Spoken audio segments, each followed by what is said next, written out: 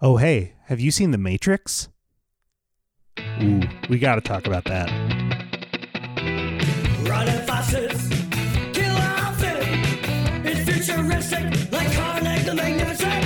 Rewind your VCR, rewind your cassette. Nintendo pilots, flying up ahead. Captain's log, Jean-Luc Picard. Polarized sea of light, the weapon-covered child. Out on your street tonight. Don't matter how loud you gotta shout it.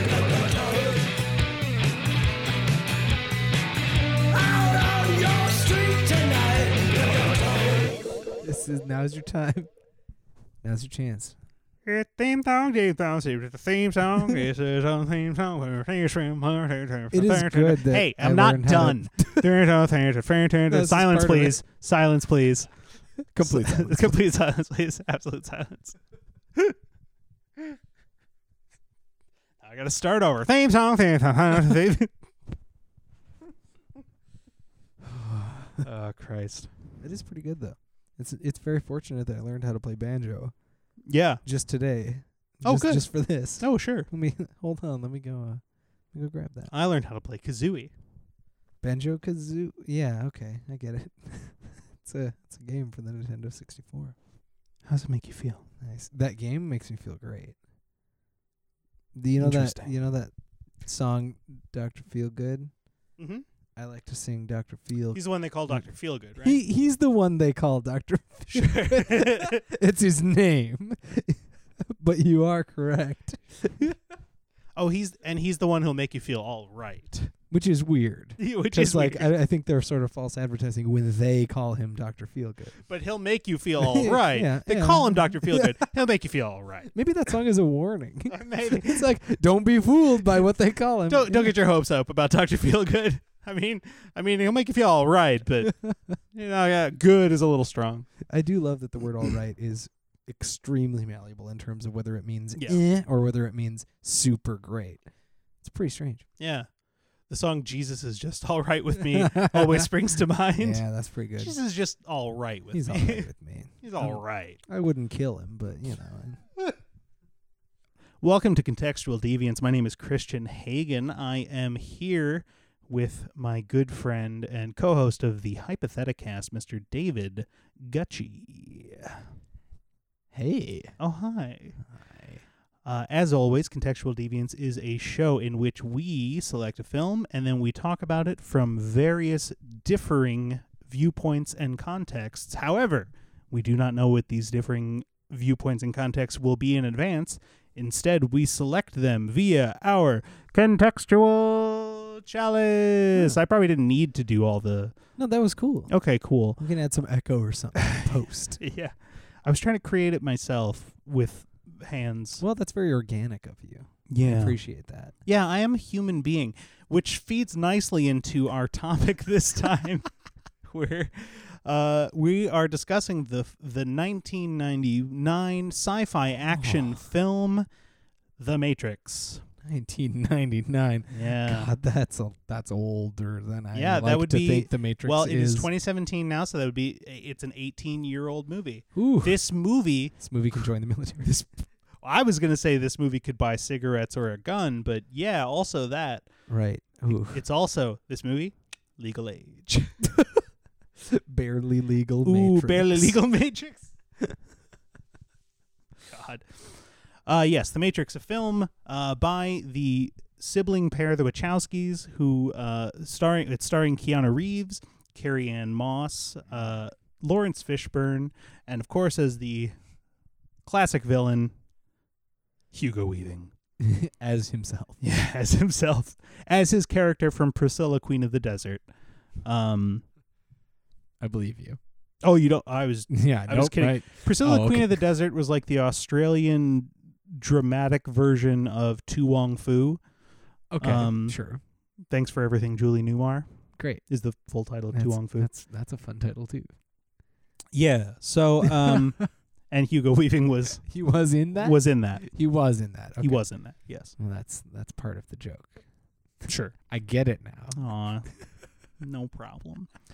So yeah, we're going to be talking about The Matrix in different contexts, and I guess we can just get to it. Is there anything else that I need to preface this with? I mean, other than our relationship with The Matrix, different from the other two things that we've done on this show, goes back a lot farther. It has a lot more sentimentality to me. There's a lot more nostalgia when I talk about The Matrix, and so I think that makes our takes on it more interesting. That's part of the context, inevitably, is that it's part of my cinematic youth rather than a movie I just watched once and want to analyze. Well, and you know me, I was 2 years old when this movie came out. Yeah, you were. So yeah, I was a child when The Matrix came out, and as a child, a Midwestern American kid, this movie was fucking amazing. Yeah. It blew my tiny fucking mind. It was How old were you when you first saw this movie? I would have been 10. Yeah, that's almost, I mean, that's the right age in terms of a lot of the how cool Neo is stuff, but it's also maybe a little young to watch The Matrix. Oh, 100% too young to watch. Okay, for context, the year after this came out, I believe, was when Gladiator came out. Oh yeah, Gladiator. So I had already seen The Matrix in theaters 3 times. Ooh. 2000 came around. Wow. My parents said I couldn't see Gladiator because it was too violent. Well, there is more blood. Is there? Is there more blood in Gladiator than The Matrix? It's a little more The body visceral. count is smaller. The body count is definitely smaller, but I think it's a more visceral film. Maybe. And there's a lot of incest and nudity. Yeah. I guess, but cultural genocide, and I mean Russell Crowe was in it, so it's fine. That they wanted to protect you. They could see into the future of Russell Crowe. Yeah, they were like, "Don't get involved." Yeah, you don't want to get on this hype train. Joaquin Phoenix definitely get on that train. Oh, for sure, I'd get on Joaquin Phoenix any old time. I guess. Yeah, sure. Yeah. So The Matrix is a movie. It's a movie. Fuck. All right. Well, I guess. Much like Rob Zombie's song, what the fuck is that song called? Hang on, I'll edit this out. What was the fucking name of that fucking Rob Zombie song? I don't know the names of songs. It was like the one song that anyone knows about Rob Zombie. Let the bodies hit the floor. No, shut up. That was Drowning Pool. I know. I wish I didn't know that. I know. You should know that. It's a very important song. Meow. Okay, I'm not psyched about how my phone knows that I was talking about The Matrix and I typed Rob Zombie and it said Rob Zombie Matrix. I was like, fuck you. Dragula. Nice. Okay. That's it. So, much like the Rob Zombie song Dragula, we're just going to be in this. So, here we go. See? That was worth it. 100% worth it. Okay. David, would you do the honor of drawing our first context? Tonight, we will be speaking about The Matrix in the context of... What is the true meaning of Christmas, according to this movie? Yes. Question mark. Ah, yes. Oh, sweet. Yes, lovely. Sweet Christmas. What a perfect time of year to talk about this, too. Yeah, in November, when everyone is like, please don't talk about Christmas yet. It's too early. I feel like if this was July, it would be like, oh, yeah, we can talk about Christmas. Yeah, Christmas. But I feel like actually scared about inciting a Christmas demon or something. And I don't know. Krampus. I'm worried about it. You're worried about Krampus. Christmas demon. Uh-huh. Yeah. Krampus, the Christmas demon. So, according to The Matrix, what's the meaning of Christmas? Well, it's a pretty Judeo-Christian... There are some Judeo-Christian bones to the Matrix story. Now, I'm going to stop you real quick. Just before we get too deep into this, we have to do as much as we can to limit it to just the first Matrix. I know between the two of us, we've probably seen the sequels enough times to bleed together some of the story beats. I almost made that mistake a few times thinking about this movie, but so just before we get started, just theory. Okay. I did that when we were talking about it. I talked about the Oracle appering the second time. Yeah. Does not happen in this movie. Just the one Oracle. One Oracle. One Oracle. Right. Hey. One Oracle to you. So sorry. we've got a Jesus, and that's one way of looking at this movie. And the sort of surface level first impression Christmassy vibe that I get from this movie, which is very strong. It's essentially a Christmas movie. Mhm. Whether it like brands itself as a Christmas movie or not, it is one. Okay. Because it's all about this one person that can save us from an illusion Okay. of whatever, be it consumerism, be it self-interest, sort of complacency of Sure. retail Christmas. Oh. Because what we're looking for is this movie about Christmas? It is, what is the true meaning of Christmas according to this movie? Yeah. And Right. apparently the true meaning of Christmas according to this movie is rebellion? Okay. No, I think you're definitely onto something. And I think, especially what you just said, makes sense if the rebellion in question is rebellion against the commercialization of Christmas Exactly. and in favor of the traditional religious definitions of Christmas, putting all of our faith into a singular savior Yep. who we rely on to save everyone Mm-hmm. and at the expense of evildoers. Right. Yep. Yep. Also, Lots of bright lights. bright lights. Lots of bright lights, which is part of Christmas. Sure. Just aesthetically, this movie's very Christmassy. Yeah, There's a lot lots of of green. green. So much So green. much green and a few bright, flashy bits. And then a lady in a red dress. You got red, you got green.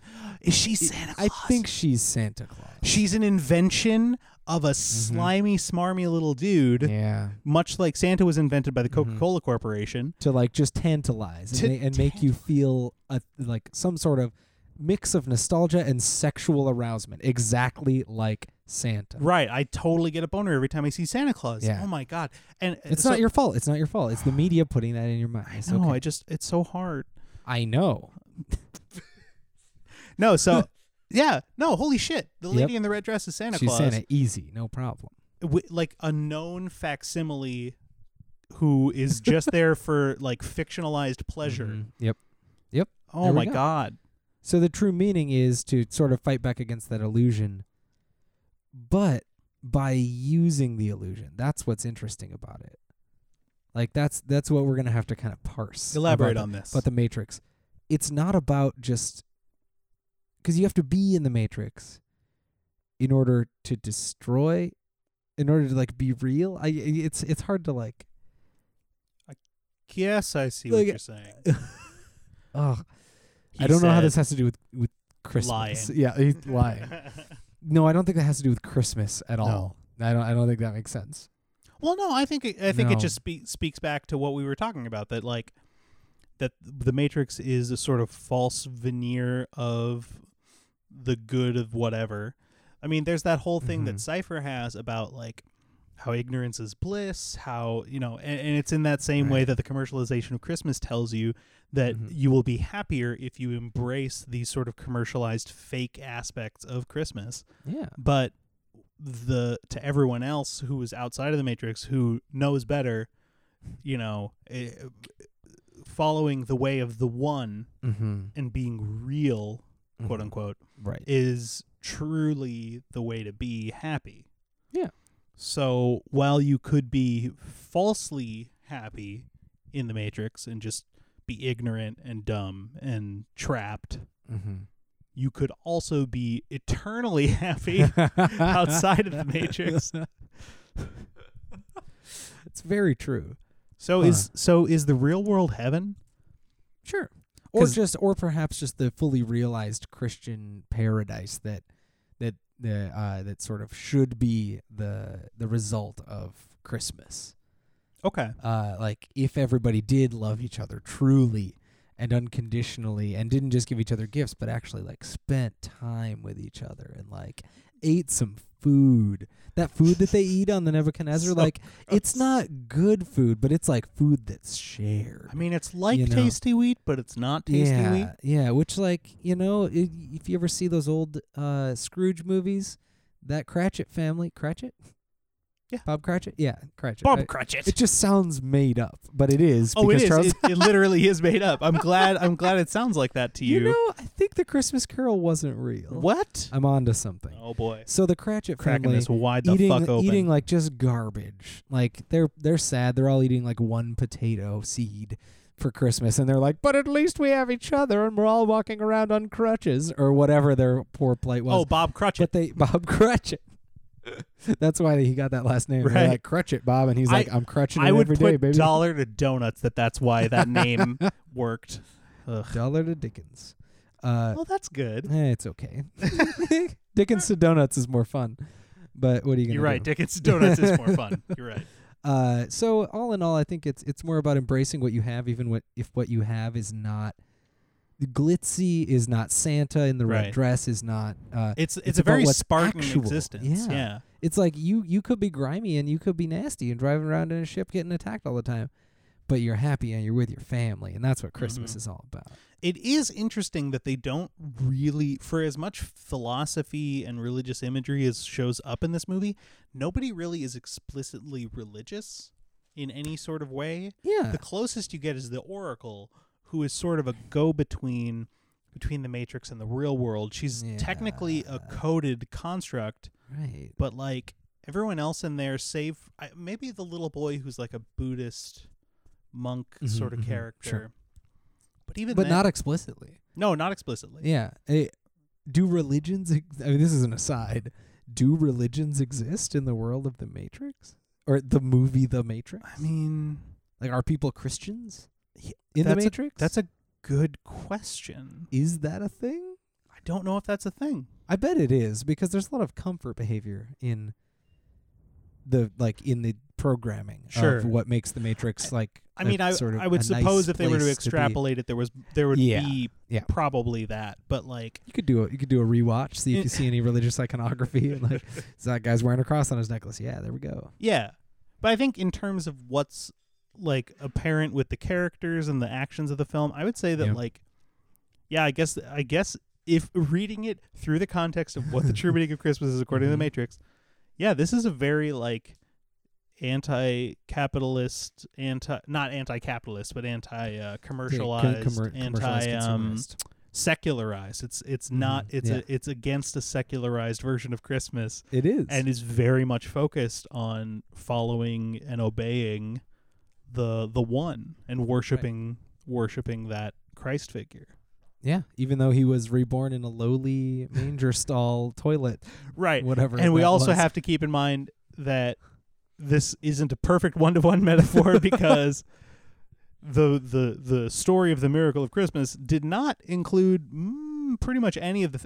Holy shit! Though there were 3 agents. Yeah, 3 agents. Oh, three wise agents. 3 wise agents. Actually, no, that doesn't make any fucking sense. No, they were benevolent. No, and also it's when fucking Neo dies, not when he's fucking born. Yeah.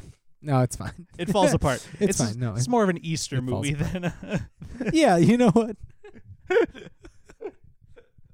No, but he's obviously a Christ figure, and obviously the movie is like he's the hero of the story. And the villains are the ones who want to keep people in the Matrix. Right. Keep people in that culture. Keep them buying. Yeah. The glitch in the Matrix represents when you get the same present twice in a row and somebody doesn't care about you. It's sort of a sign to you that consumerism isn't working, that there's something wrong. Like, so, like, let's say you got me something in 2005 that I really liked. What would I have gotten you in 2005? Oh, what a great pair of socks that have my face on them. And it's like, that's really great. What a great fun joke. And then you got me that again in 2015 because you had forgotten that you actually, like, did that before. Yeah. Because you weren't really caring about me. You were just trying to make a fun joke. No, and you accidentally did it again. Mm-hmm. It's kind of like a little red flag that says to the people that are trying to be in the know that something's going on.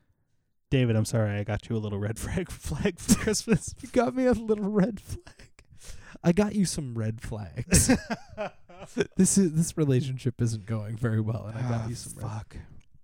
Yeah, I think it could work. I think we solved this one. The true meaning of Christmas, according to the Matrix, is reject Santa and all commercialized versions of the Christmas spirit and worship the Christ figure above all else. Right, and your buds. And you're just supposed to have a nice time with your buds. But mostly worship the Christ figure. Right. Yep, good. We did it. Wow, we did that Case one. Closed. That might have been the fastest we've ever done one of these. Fuck. Hey, you know what, though? We got it. We nailed it. You know what? Let's move on to another context. Okay. Because we solved this one so perfectly that I can't imagine spending any more time. Just not even. All right, I'm drawing now from the contextual chalice. That was a fun, like, half monster, half Muppet hybrid. I'm into it. That's me. That's you. All right, and the next context in which we will be... Oh, fuck. The next context in which we will be discussing The Matrix is... What product placement might be hiding in this movie? This question brought to you by Samsung. That's actually what it says on the slip. All right. No, that's good. This movie had a lot of non-hidden product placement. It did. So let's think of some things that are a little bit more obscure potentially. It's definitely a movie advertising Latin sayings that you can hang above the door to your kitchen. So some sort of etching company or like wood carver. Yeah, like a wood carving sign company. You know, the kind of signs that you see at like a thrift store. Unfortunately, well, I don't feel like that's thrift great store product placement. But I was thinking more like a craft sale that you see at like an old shopping mall, not like the cool shopping mall, but the one that like they built 30 years before the other one that no one goes to anymore. The Rosedale Shopping Center. Right, the Harmar. The Harmar Watertown, Center. Minnesota. Like yeah. That sort of stuff. Yeah. Very specific call. There's the glitzier one like right across the freeway. Yeah. You could see it from the parking lot of the old one. But then there's the old one. But then there's the old one, and that's where they would sell the crafts that include and you know they probably paid the last amount of money they have to place their product in the Matrix. But I bet it was worth it. I bet it was worth every penny. Yeah. And it was a penny. It was that is all they had. Penny. It was part of a raffle. You get your products featured in the Matrix. It was a 1 cent raffle. 1 cent raffle. They were really desperate for product placement in the Matrix. What else? I would say leather of any kind. Oh, leather. Just like I don't exactly know how leather. Like it's not a brand. It's more of a product. It's more of a lifestyle. It's a lifestyle. You know, I'm so sick of all of these movies being co-opted by Big Leather. Well, that was Trinity's original character name, but they changed it later to reflect the Christian imagery. But definitely her character in some spec scripts was named Big Leather, and so I think that was a really that is, one. I believe, Morpheus's title as Captain of the Nebuchadnezzar is Big Leather. Big Leather, yeah.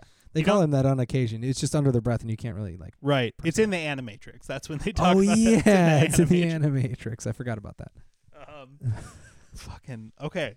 Leather. So just like the leather industry, sort of Big Leather put a lot of money into the Matrix because that movie made leather cool. I remember thinking, hey, trench coats, right? Oh yeah, that's true. I was legitimately on a trench coat kick for a while. Not that I ever owned one, but I always thought they were sweet back in those days. And I completely attribute that to the Matrix. Like I don't think. I mean, what else? Columbine? Like what was making me think trench coats? Did I ever tell you cool? that? I must have told you the story of when I bought a trench Columbine. coat. Oh Christ! I'm going to just tell that right now, real quick. Yep, gotta get. So I in college I was a freshman in college, and I was trying to reinvent myself. And I went to a thrift store and I found this trench coat. It was like a long canvas, like beige trench coat. The beige. And I was like, this is going to be my new look from now on. And I buy it, and the very day that I bought it, I'm going with my friends to Chipotle, and it's one of those where it's in a strip mall and there's like apartments above it. And it was homecoming weekend, so everyone and their brother was drunk because it was in Mankato, Minnesota. There's nothing else to do but get drunk and watch the homecoming game. Mm-hmm. I'm walking into Chipotle, and I just hear a couple guys from this balcony yell out, "Hey, Columbine! Stop taking out your sexual frustrations on the women of this campus," which is like a really good heckle. I laughed. Yeah, I genuinely laughed, but at the same time, inside I was crying because I could never. Right. I had to be like, "Oh, it's for a Halloween costume," and I did wear it for a Halloween costume. It was February though. That's the problem. And then Asia found it when we were like cleaning through my closet one time, and she was like, "Hey, this is a women's trench coat." Oh no! So true story. It's a women's trench coat, and it was too small for me. And I thought it was a stylistic choice that the sleeves went up to like just under my elbows. Turns out, no. Well, it was. It was. Well, a it was my stylistic stylistic choice. choice. Yeah, It wasn't the exactly. designer of the coat. So trench coats, Oof. the trench coat industry, The trench coat industry. the Mhm. trench coat. I almost said Nope. Nope. The trench coat cartel. There you go. That saves it from what it was Yeah. almost Uh-huh. that I just said. Let's see. There's lots of sunglasses. There's dirt. Are there computers that are branded in this? Are movie? there computers? Are there any computers in the movie The Matrix? But like, is there already Apple placement or anything? I don't remember. Right. I don't know specific computer brands, but I do think that it really made that sort of like early 90s green on black text Yeah. computer look cool again. Yeah. This could have been, you know what? This could have been a long con product placement to remind people of the movie Hackers. It was like, Hackers now out on home video. How do we get the word out? We make an entirely different movie that also features a lot of hacking and A stuff. lot of fast typing and green on black characters flying around screens. Exactly. Lots of people We'll get lots of 'em. people standing around typing shit that is indecipherable to the average viewer. Yep. Yeah. Perfect. You know what? I think that's probably Big hacker. big hacker. Big Like, hackers. You got to drum up more hype for the movie hackers. for the movie Hackers. Yeah, that seems right. I had another thought and I don't remember what it was. Okay. I feel like just in general, a lot of the ways that Keanu Reeves reacts to, especially Morpheus's lines, is a subtle product placement for smoking marijuana. Yeah. Just because it's a lot of like, oh shit, man, do you think that's air you're breathing? Oh, like, shit. Oh man, what if it isn't though? Oh. Like, just the weed Stop trying to hit me culture. Stop And- trying to hit me and hit me. Exactly. You know, See? yeah, Yep. that's it. You got It's it. And all then- about becoming like a more like you have more potential. You just need to like plug into this computer program, like jack in, Mhm. smoke that weed. Right. That's basically what he's Well, saying. let's also talk about the only other drugs specifically mentioned in the film are mescaline, which is said by like this partying weirdo that Neo clearly doesn't really give a shit about and is like gross and creepy. And whatever that weird truth serum kind of drug is that they that Yeah. they drip into Morpheus, Uh-huh. which is like no needles and no whatever you do with mescaline. I don't actually know. I think it's a salve that you apply to your body. Oh, a salve. Yeah, a salve. Why aren't there more like illicit drugs that you can just you can like a Vicks vapor rub style just put it on your chest and Yeah. like just space out.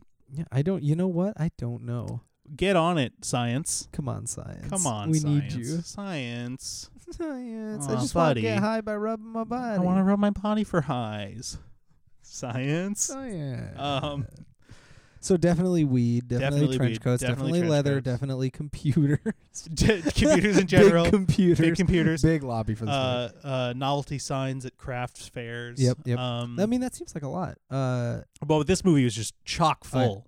Whew. Just chock full. I actually think, Full. you know what I think it is? Guns. It's like, Keep going. I mean, also guns, but it's a very covert reverse psychology advertisement for living in the suburbs because the city is so fucking disgusting. Every true. scene in the city Yeah. in this movie is nasty. the grossest shit. Yeah. And there's like no shots of the suburbs of the country, so you can only assume that they're still gorgeous. Just pristine. Pristine. Yeah. Cul-de-sacs aplenty. Cul-de-sacs, Yeah. you know, you can barely smell the manure. Huh. That's Yeah. interesting. Yes. I had always assumed that because I am of a pro-urban bias, Of course. that the only reason there were no suburbs is that they were wasteland. But I bet you're right. Yeah. That like this is a movie to scare people away from the city. Like, oh yeah, well if you just lived in the suburbs, this wouldn't even bother you. It wouldn't even be an issue. Right. Doesn't matter if you're living in the Matrix. Just like move to the Right, suburbs. like you're in the city. You go down to the subway. There's just a homeless guy sleeping on a couch, yeah. and that's every subway. And then like you stay there long enough, and there's like a kung fu fist fight in that same subway, Mm-hmm. and like True. that's gonna get in your way. There's phone booths everywhere. Yeah. By the way, Here's a fun trivia. Phone booths. A fun Oh my God! Big phone booth. Big landlines. Big landline. You know this movie? Yeah. No, this movie's very pro landline. Yeah. It's ironic It's considering that either after this movie or after the sequels, they had like a Matrix branded cell phone, They did. I remember that. which I remember wanting so bad. Yeah, I mean, The way it like it slid out like that was the sound it made. mm-hmm.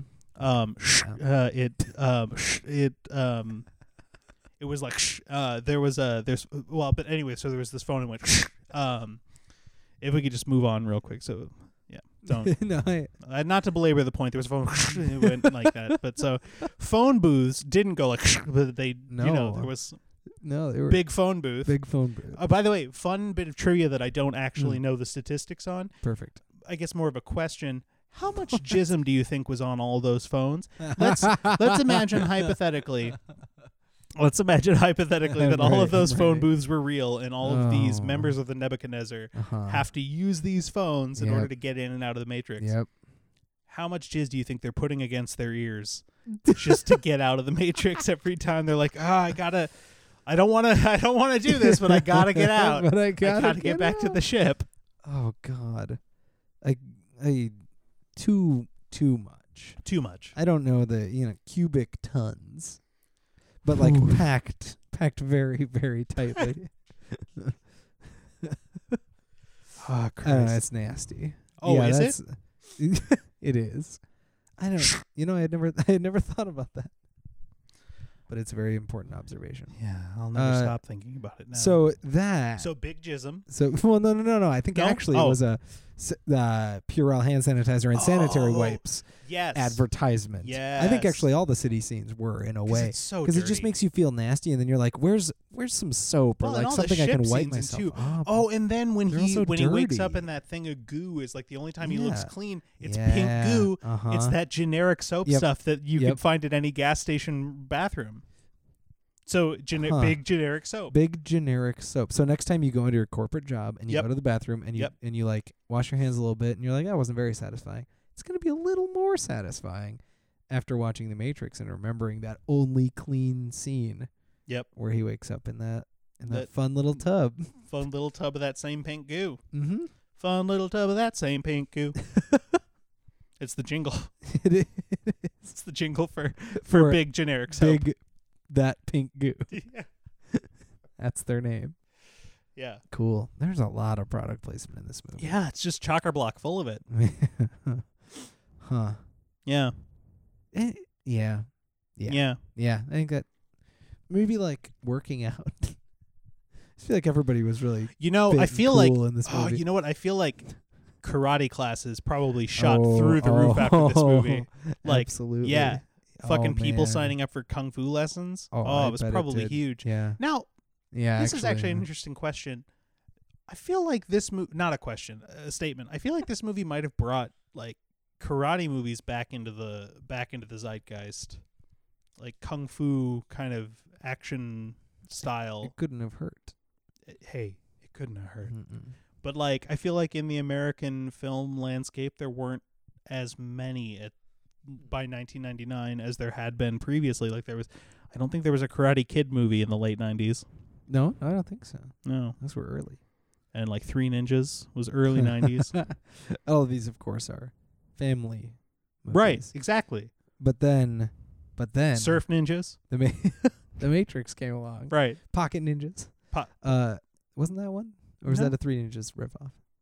I feel like Pocket Ninjas is a thing. I don't know. I'm Maybe gonna look it it up is. later. No, Yeah. it's fine. But then We'll get the Matrix, robot Matrix voice from the hypothetical Yeah, guest to they- drop in. She'll come in. She'll Yeah. do some research. Yeah. I don't have time for that. And after Do you have a name for that robot voice? voice, by the way? Grandma. Is it Grandma? Yeah, we named her in one of the later episodes. Okay. That you probably haven't listened to. But it stands for I like don't know what you're talking about. generic robot something. The acronym actually does stand for something. But Okay. it's like G.R.A.M. Yeah, Awesome. Grandma. Grandma. Yeah, I don't remember what it says. I'll look it up. Okay. Yeah. There's lots of Just- products. Just in the make sure, Matrix. please make sure you keep Grandma safe around reindeer. Just please God. for me. Please. You got it. Just for you. Thank you. So, Can that be the transition sound for this show? For every episode, whatever from the now on. sound is of the phone that was the Matrix branded phone. Okay, so I think Oh. we've got the product placement thing solved. Yeah, we did it. I think if anyone were looking for, hey, how do we talk about the, like, what would someone say about the Matrix vis-a-vis secret product placement that's also dumb? I think we've solved their conundrum. Yeah. for You're them. welcome. You're welcome. You're welcome. You're welcome. Winners and losers. Who won? Who lost? And why? Okay. All right. Well, let's dispense with the easy ones. Yeah. Ostensibly the good guys win, bad guys lose, that kind of thing. But Yeah, it seems like to be that way. it seems to be that way. All right. But On the is it? surface. On the Are surface. you sure that's winning your breathing? Jesus. Oh my God. Winners and losers. Fuck. Well, Cypher Yeah. dies, Yep.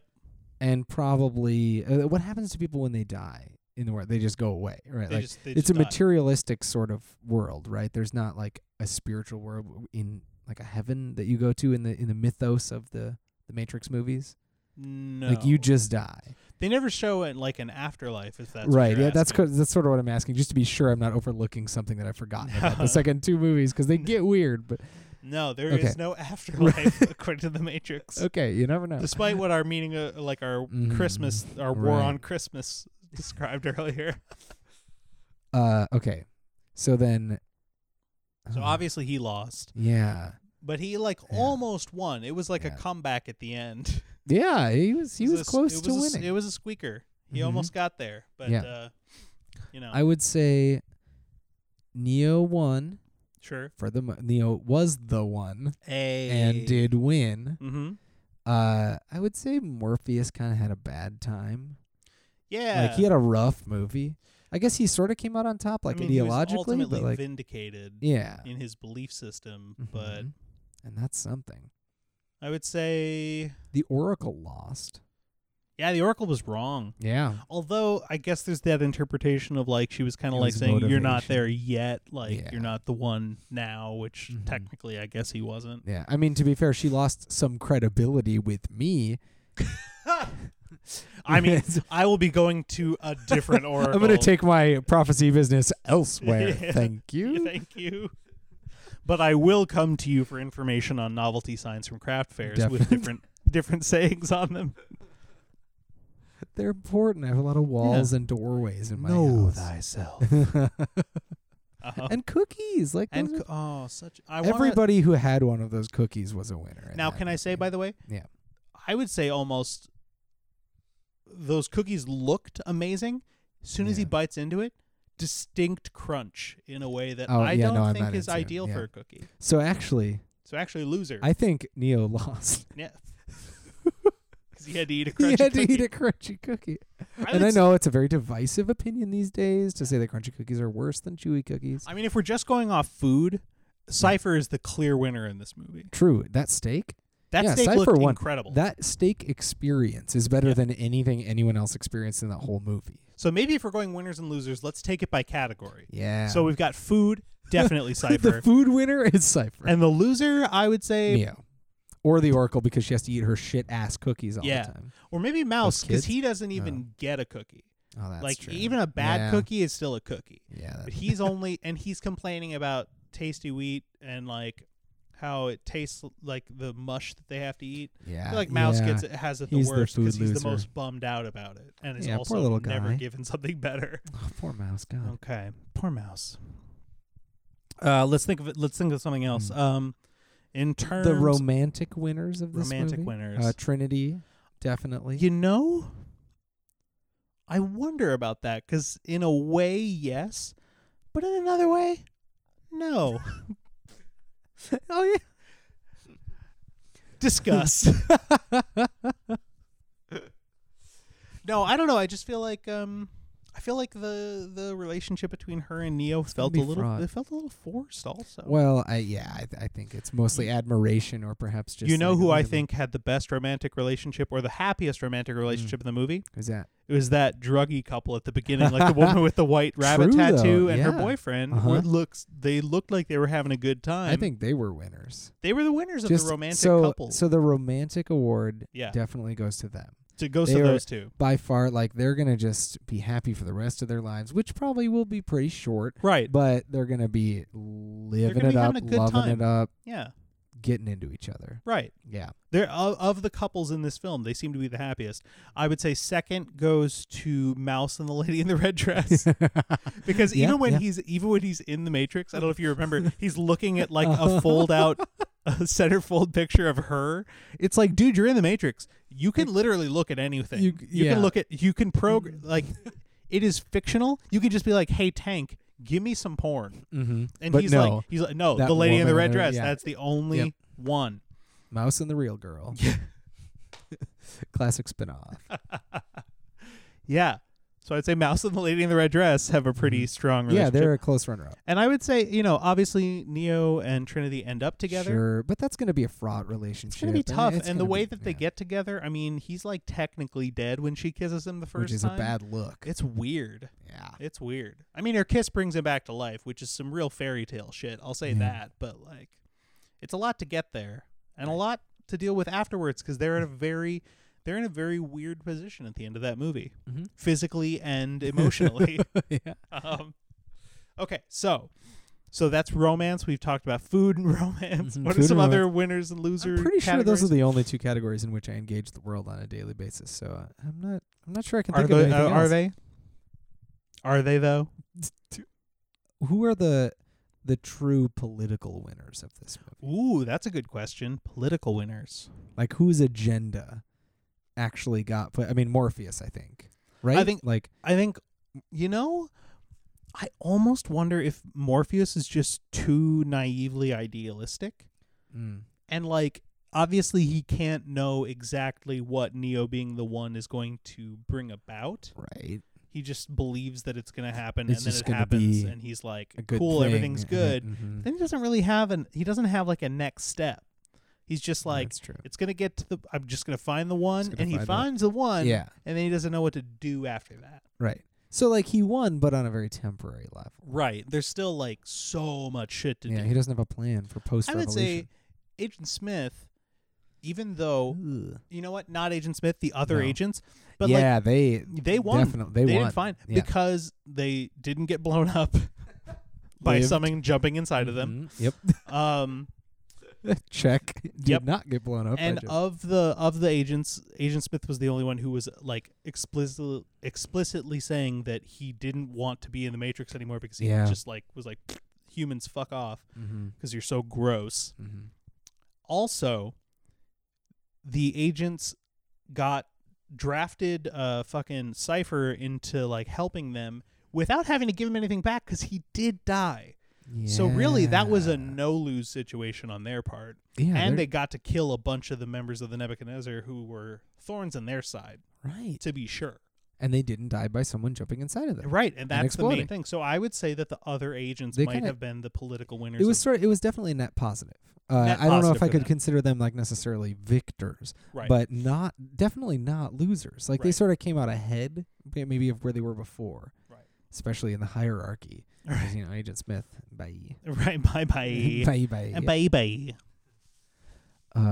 What about Oh, bye-bye. What about bye-bye. what about the fashion winners and losers of this movie? Ugh. Because we've talked about Big Leather Ugh. / Trinity, Yeah. and she clearly wins many, just sort of what's the word for it? Originality or sort of Oh, yeah. statement awards. She's one of the more cohesive costumed people in this Yes, movie. for sure. The agents look great. They look Mhm. sharp, look a little bit generic, but they look great. The old sunglasses and suit aesthetic, very classic. Very good. And I do love Morpheus's just sitting on the nose sunglasses. See, which I've always wondered how the fuck did they stay on there. I hate those. I hate them, and I think he loses. He's the only one who can pull that off, like, and not just in the movie, on Earth. Like in Lawrence the history Fishburne can time. walk around with that, I can be like, yeah, okay. Like, yeah, he's the only one who can get away with it. Yep. There's a law. Yeah, it's enshrined in the Constitution. I would say, you know who I thought had a really good look? Yeah. Was Switch. Yeah. Which one is that? She was the one with like the white suit with the. Yeah. I was like, I thought that was cool. looking. That was a very toe to tip.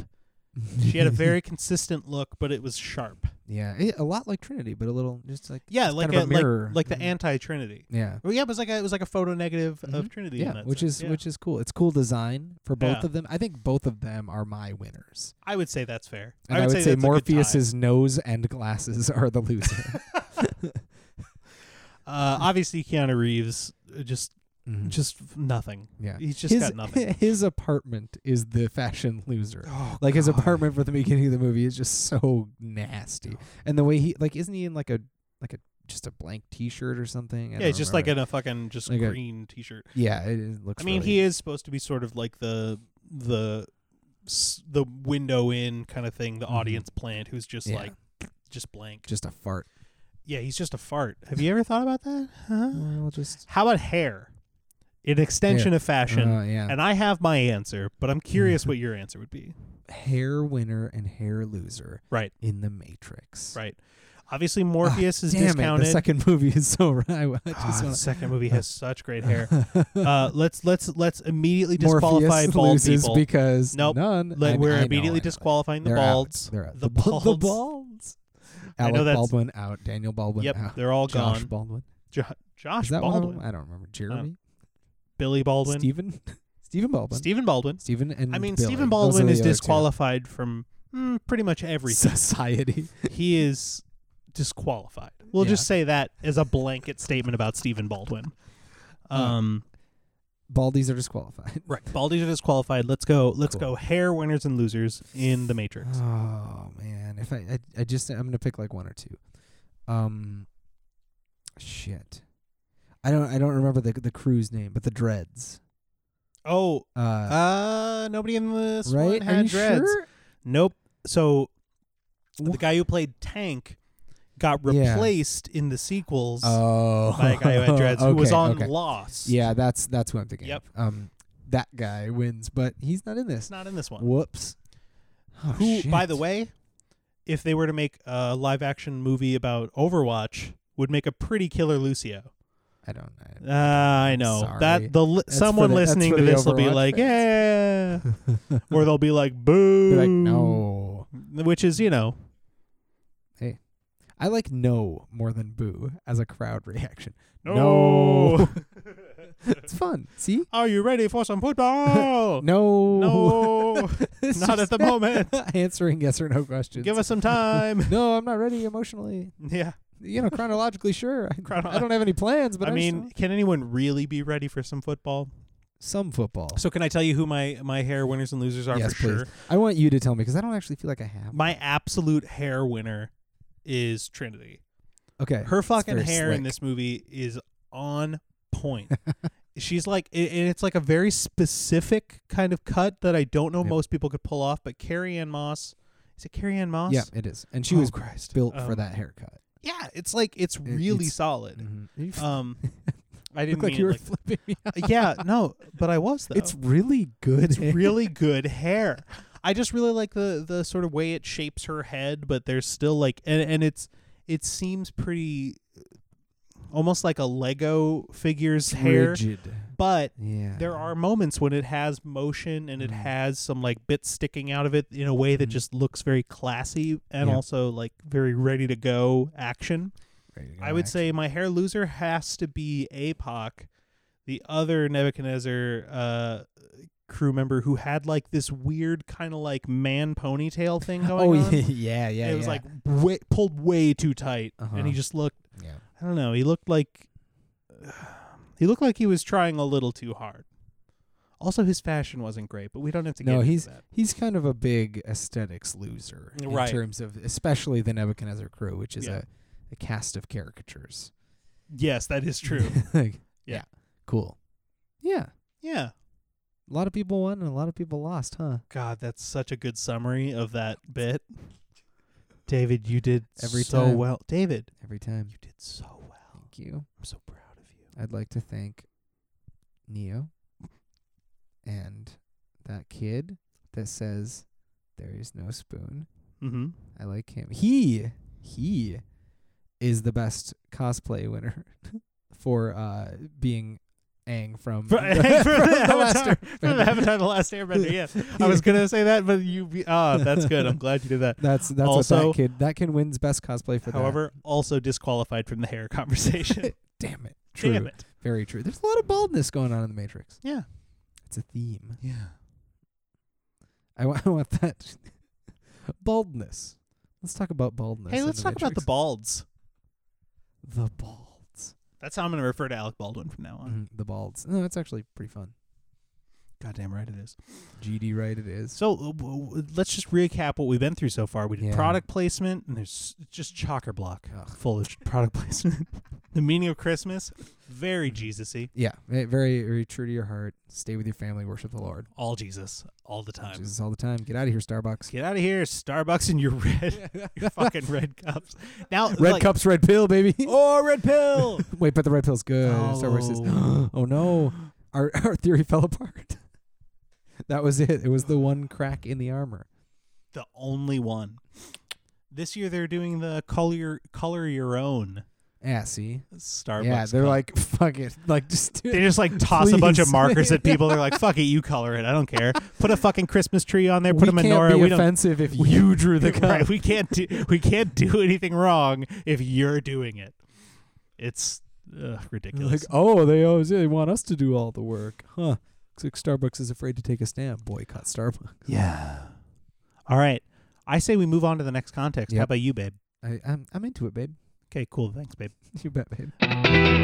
All right, and the next context in which we will be discussing the film The Matrix is if you pulled a Peter Jackson and split this into 3 movies, how would you do it? Now, to be clear, it's just this first movie being 3 movies. We can't talk about what's in the actual sequels. It has to be how would you break this movie into 3 movies? Yep. Forget that the sequels exist. Right.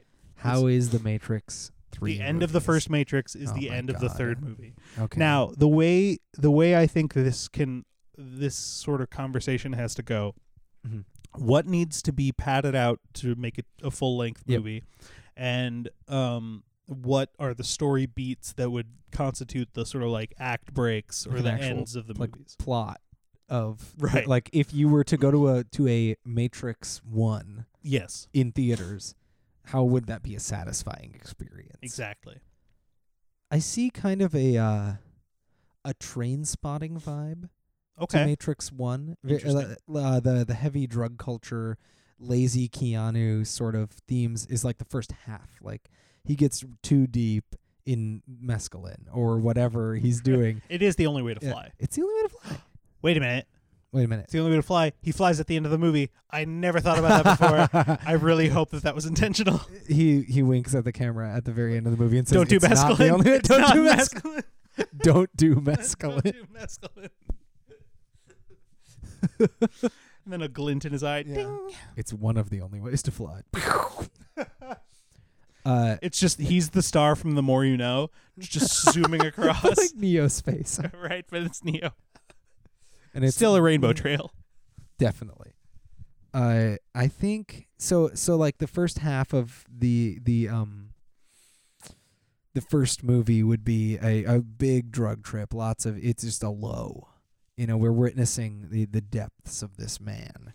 Mm-hmm. And then that makes the pulling him out even more exciting. That makes it like he wakes up. Maybe.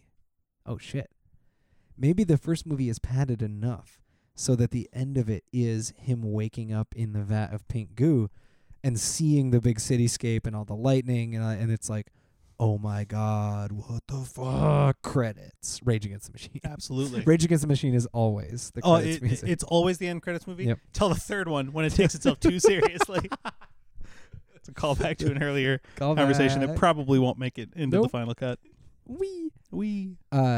So that's the first movie. Yes. I feel like that works. It's fine. In my idea. We Yeah. can both have different ideas. Sure, We can yeah. both have like different trilogy ideas. I think that would be fun. For sure.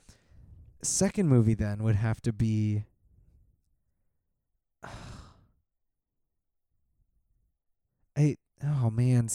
I guess learning about what the Matrix is. Yeah. Because there's a lot of padding in that section too. Sure. And you could make that all sorts of interesting. You could have him explore relationships with all the people on the ship. There's a lot of implied subtext between them.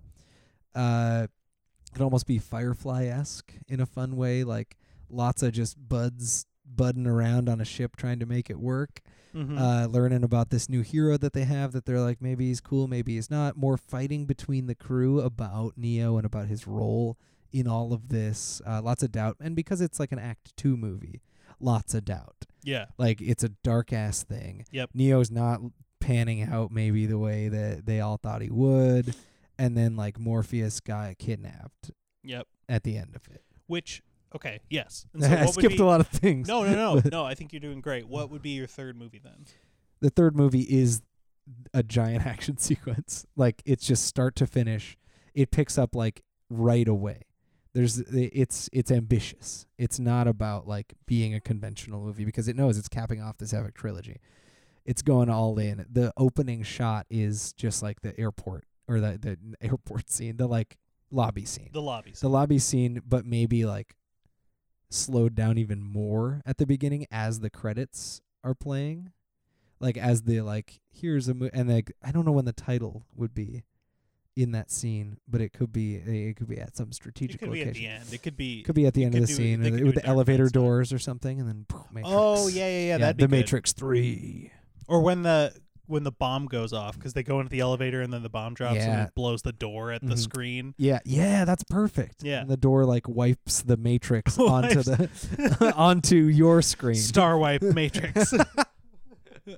And that's that. The whole movie is just a really extended, Bourne-esque action sequence that just doesn't stop and really cements the stakes between Neo and Smith specifically. There may be more back and forth between them too in their fight, which I think could be cool. Although there was that fight goes on plenty a while, of that, which I love. Yeah, the fight sequence there. But yeah.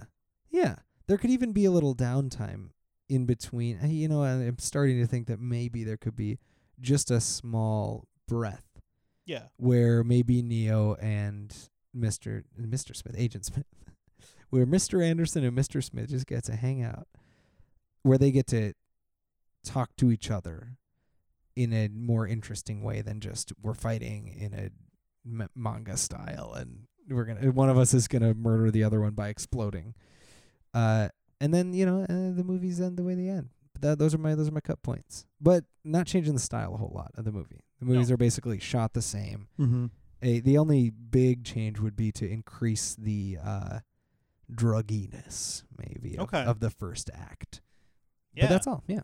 So yeah, I think you got a pretty good. I think we're on similar pages. The story beats, I think we have pretty much the same. Okay. I think it would. The first movie would end when he wakes up in the real world. Yeah. The second movie would end with Morpheus getting kidnapped. And then the third movie would end with when Neo flying into the screen with the more you know and the message about mescaline. But I think the first movie having more of like a drug kind of thing at the start, like you said. But I also think it would be like kind of a cool, maybe sort of Terry Gilliam-esque, like there's stuff going on that the main character can't quite put his finger on what it is that's happening. There's people following him. He's having these weird experiences that he's not sure if they're real or not. Like that whole thing with the agents when they make his mouth close up, like he's not going to know if that really happened until like late in the movie so for the whole time he's like looking over his shoulder. There's stuff going on. He's at work and he feels like he gets a phone call, someone telling him to do something and he like doesn't do it. And he winds up getting pinched, and it's just like all these weird things start lining up, and then he meets, they pull the thing out of him, and he realizes it was real. They take him That's to a meet big Morpheus. moment. All And, of that just ends up feeling more climactic. Yes, and I would feel like because he's been in such doubt this whole time. I feel like Yeah. they would spend more time establishing what his life is like when he's not hacking, and then also establish his knowledge of the world of hacking. So like when he knows about Trinity and Morpheus and stuff, when he actually meets them, it's like, oh, I've heard of you, and Right. like we sort of get that sense of like he has been searching for the Matrix, as they say at the beginning, but he's not sure exactly what it is. He just knows it's a thing that he keeps Right. hearing about in like certain pockets of the internet. Right. And so the he's deep web. the deep web, and so he's the pre-deep web, and so he's trying to figure out how to get to that. They find him. He realizes all this crazy shit that he thought was just in his head is actually real. He thought it was like a drug trip. Mm-hmm. It's And actually maybe real. maybe there are some other secondary characters around him that are being like, dude, you're freaking out too much. Yep. Doing too many drugs. Stop like being schizophrenic and he's like, no. And it's like this is fucking up real. his work experience, his work Yeah. performance, and all that Yep. shit. Yeah. Yep. And then it ends with him like taking the pill, and then going into that room, and them doing that thing. And then he blacks out, wakes up, and that's when he's in the real world. He does that whole thing, and that's the end of the first movie. And it's like I love real. It's a big surprise after Yep. this sort of like semi-grounded, is it real, is it not kind of movie. Yeah. And it ends with like, oh no shit, It is. it's real. And that shot is great too. Like him Yeah. waking up and just sort of realizing the scope of how his beliefs are different than how the world really is. It's like nice. Yeah, absolutely. So then I think the second movie, definitely ship focused. I also think they would probably go on Ship-focused. more missions into the Matrix after sure. a fashion for various things to meet with various people. I know in the sequels we get more insight into the actual real world sequels. There's more insight into some of the other people and constructs and applications that are in the Matrix already. Maybe they have to interact with some of those or some other ones. Sort of flesh out the lore of what's going on in the real world versus what's going on in the Matrix and things Sure. like that. And then, they go through. I feel like that hotel sequence where they get sort of trapped and try to get out, and Morpheus gets pinched. I mean, that's already a pretty lengthy action sequence, and I think you could maybe Right. add in a few more action scenes, and Mm-hmm. I think that could lend itself pretty well to like a big second half of that movie. Yeah. Is the villain or the antagonist of that movie then pretty much Cypher? Yeah, Like- Cypher's the main antagonist Right. of that one. Whereas for sure. the first movie sort of has doubt as its antagonist, or the big question isn't like there's no villain necessarily. It's more the confusion is the villain, and then the Right. second one. I mean, the villain- agents are kind of villains, but they're not like Right. explicitly With- like these are the yeah. ones who are after you. It's more just like Right. he's not even sure if the agents are real, but he keeps seeing them pop up at different places, and it's the same ones every time. And he's like, it can't possibly be them Yeah. in all these different places because that's just not Mhm. how the That's- world that's works. not how it works. But it is how it works because it's the Matrix. Oh shit. And then so that's the second movie. Ends with Mhm. Morpheus getting pinched, and Yep. then back on the ship after Cypher has killed a bunch of the other Mhm. people, and then Cypher gets killed. They end up back on the ship, and it's just him, or it's just Neo, Trinity, and Tank, and they realize they like have that moment of like, shit, we're the only ones left. Morpheus is Yeah. kidnapped. What do we do? End of the That's movie. the perfect end of. I mean, essentially, what we've done It's is the Empire Strikes Back. observe the 3 acts present in the Matrix. You're right. because I that's know. essentially like what we're doing, which is great. Yeah. I think we've both sort of landed on like the. But I think we've the also turning figured point out sort of how ends each in of these acts could exist as its own movie. That's true. Which is I think important. the fact that all three of these things coexist as one whole movie makes perfect sense on its own. But like, Yeah. you can really see how they stretch these sorts of things out into trilogies, Mhm. especially if they're pre-planned as such. Right. Or Or if they're not, but then you're Peter Jackson and you want to do it anyway. oh fuck. And you're like, I just have too many great ideas for dwarf scenes where they throw pots at each other. Hey, do you remember the Silmarillion? No. no, well, don't mind if I do. Don't worry about it. So, Christ. And then the third movie. The third movie, like you said, big long action sequence. But I Mhm. think it wouldn't open with the lobby sequence. I think it would have to Okay. open with them preparing to go in and get Morpheus. Okay. Maybe it opens with them in that big white room, and there's sort of like a Sure. little sort of like a long, sort of slow, like them sort of walking towards each other, maybe something like sort of like there's something unspoken, there's like a breath, and then all those like racks of guns start coming towards them, and and that's when you're like, oh shit, right, it's going down. Yeah. And then do you think there's an alternative way of maybe doing there could be extended stealth sequences? Potentially you could shake up a little bit of the action. It wouldn't all have to be shooty, and it wouldn't all have to be high octane. It could be suspenseful. The interrogation between Morpheus and Agent Smith. Ooh. There's the ability to maybe extend Agent Smith's character. Yep. And make him more interesting. And maybe flesh out the other agents, even though they're technically meant to be kind of faceless or whatever. Obviously, Agent Smith has a personality. The other ones might too.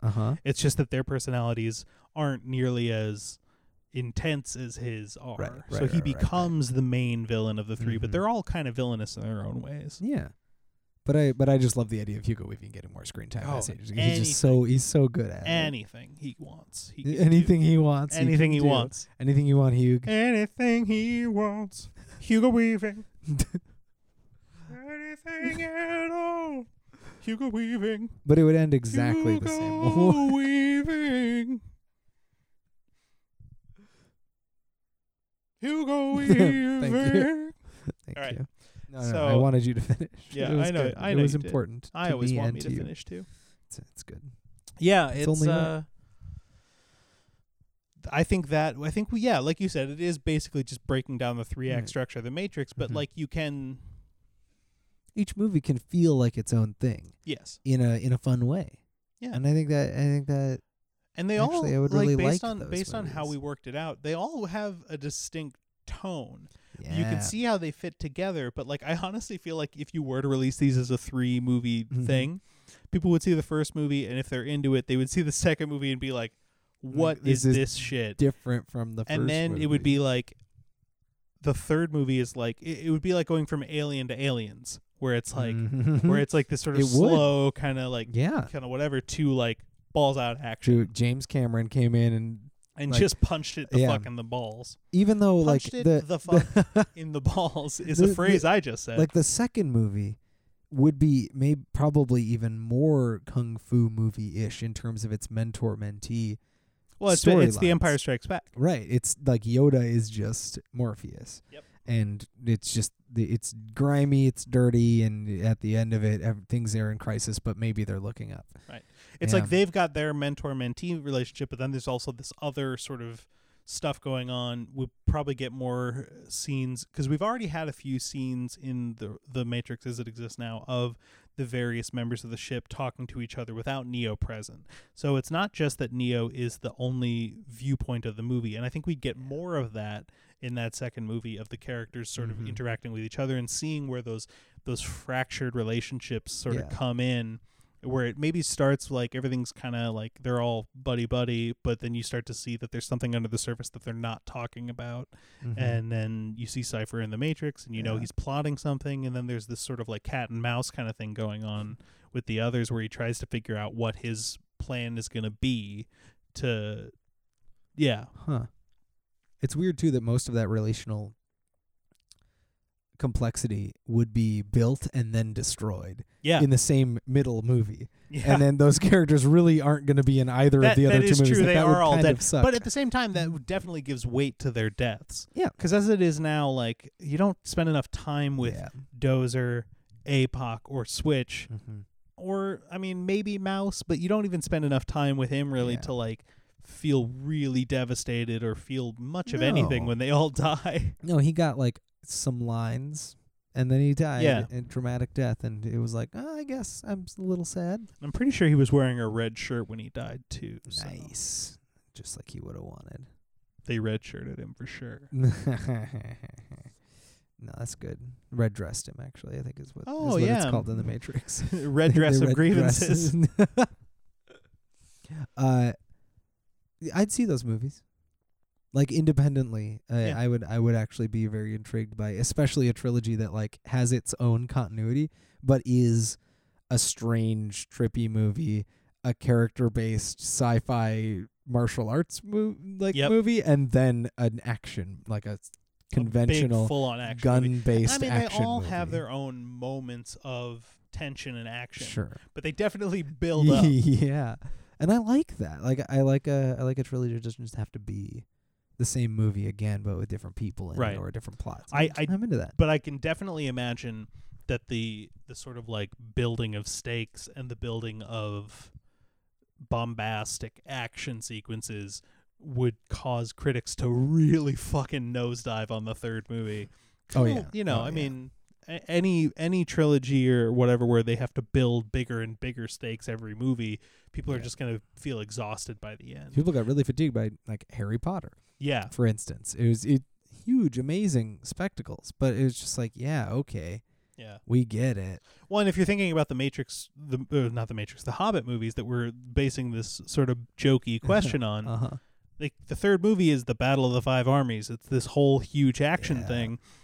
But like by that point, it's just who gives a shit? Yeah. For a movie that spends as much time on developing characters, developing relationships, and developing and overextending every plot point possible, the stakes for the Battle of the Five Armies, I could not tell you right now who the five armies are or what the fuck they're doing there.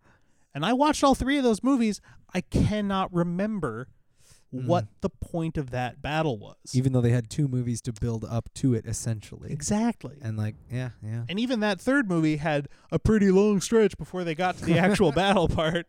It is a mess. There's a lot that of trilogy. movie that really doesn't make the movie better. No, I Oh, honestly Peter. don't like those movies Peter. very much. Sorry, Peter Jackson. Yeah. I like THX 1138. That was fun. Keep doing more of those. THX 1138. You ever watch that? You know that was George Lucas, right? Yeah. All right. It was, wasn't it? You're not cutting that, by the way. That's oh no, staying that in. that has to be in. Yeah, I feel like. So ultimately, I think that, Warner Brothers just get at us. We can totally make the original Matrix into a. Oh my God! If we rebooted the Matrix, rebooted sequel trilogy that everyone's been asking for. and what's great is it's not even a sequel trilogy. It's literally just a trilogy version of the first movie. Remember when you wanted to see the Matrix, but you wanted to watch it for 9 hours? Yeah. We got you. I don't think it needs to be 9 hours. If it's a You PJ could do- trilogy, it has to be Oh, 9 God, hours. if it's PJ. If it's PJ, it's 9 or it's not. Oh man, That's what he always says. that the show The PJs was about him, right? Uh-huh, yeah. And, no, never mind. Okay. That was- Okay, cool. Well, The Matrix. That's got to be the best segue in or out of anything ever. Well, The Matrix, no follow-up. Yeah. Well, The Matrix. Now, you want to wrap us up? You ready? I'm ready. Okay. Well, so today we discussed The Matrix in 4 contexts. You remember what they were, David? That'll be my trivia question this week, or this episode. Let's see. The first context we talked about was the true meaning of Christmas. Yep. In context, in relation to The Matrix. And Yep. According to The Matrix, what is the true How about this? meaning If of you can Christmas? get the 4 of them in the order we talked about them, you get to pick the next thing we talk about. Nice. Okay, we did some Christmas business. Mm-hmm. Then, God damn it. We haven't taken a break. We've been sitting on. We've been sitting in this room Oh, the whole time. this is. I can remember the last 2, but I can't remember the second. What the hell did we talk about? Wow, this is weird. You give up? No. Oh, I here we go. never give up. Never surrender. What were some product placements Product that could have been placements. in the movie or were like subtle? Yeah, I don't remember exactly how it was phrased. that's but fine.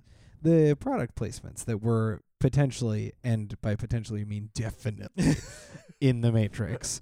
The third one we talked about was who the winners and losers were, which we adapted to romance, food, fashion, specifically hair, Yeah. and politics. Yeah, maybe next time I should just write in those categories I on do there. like those categories. Yeah. Because it helped us sort of figure out how a winner could be a loser and a loser could be a net positive. Beyond just like who the Like, heroes and villains exactly. were and how Yeah. did it resolve. Because that helped actually us sort of reframe that question. It's just like, Yeah. well, but there was only one winner and it was Neo. Okay, bye. Right. And we did it. Technically, it's the good guys.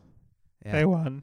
And then, of course, our beautiful last one was, God damn it, Oh. was it? Can you reframe this this one movie into being 3 Peter Jackson style movies? Yes. Make All a right. PJ trilogy. All right. Well, you get to pick the next thing we talk about Yes. Great. Will and Grace season 2. then. Oh. The whole old season 2.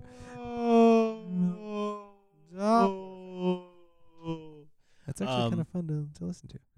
Yeah. Yeah, I mean, not like a lot, but like kind of. It's more fun than I expected it to be. Let's just say that. Lame SMR. Yeah. Don't worry about it. So, all right. Well, The Matrix. This has been Contextual Deviance. I'm Christian Hagen. Thank you very much for listening, and of course, thank you to David Gutchie. David, do you have anything you'd like to say as we leave here today? The sarcastic bucket flies with the tin spur. Thank you for listening to Contextual Deviance. If you'd like to reach out to us online, you can find us on Twitter at Contextual Deviance or email us at contextualdeviance@gmail.com. Special thanks to Minneapolis' own The Badman for the use of the song Gun Tonic off of their album Ain't Clean. Thank you very much for listening. I've been your host, Christian Hagen. Have a nice day. Have a nice day!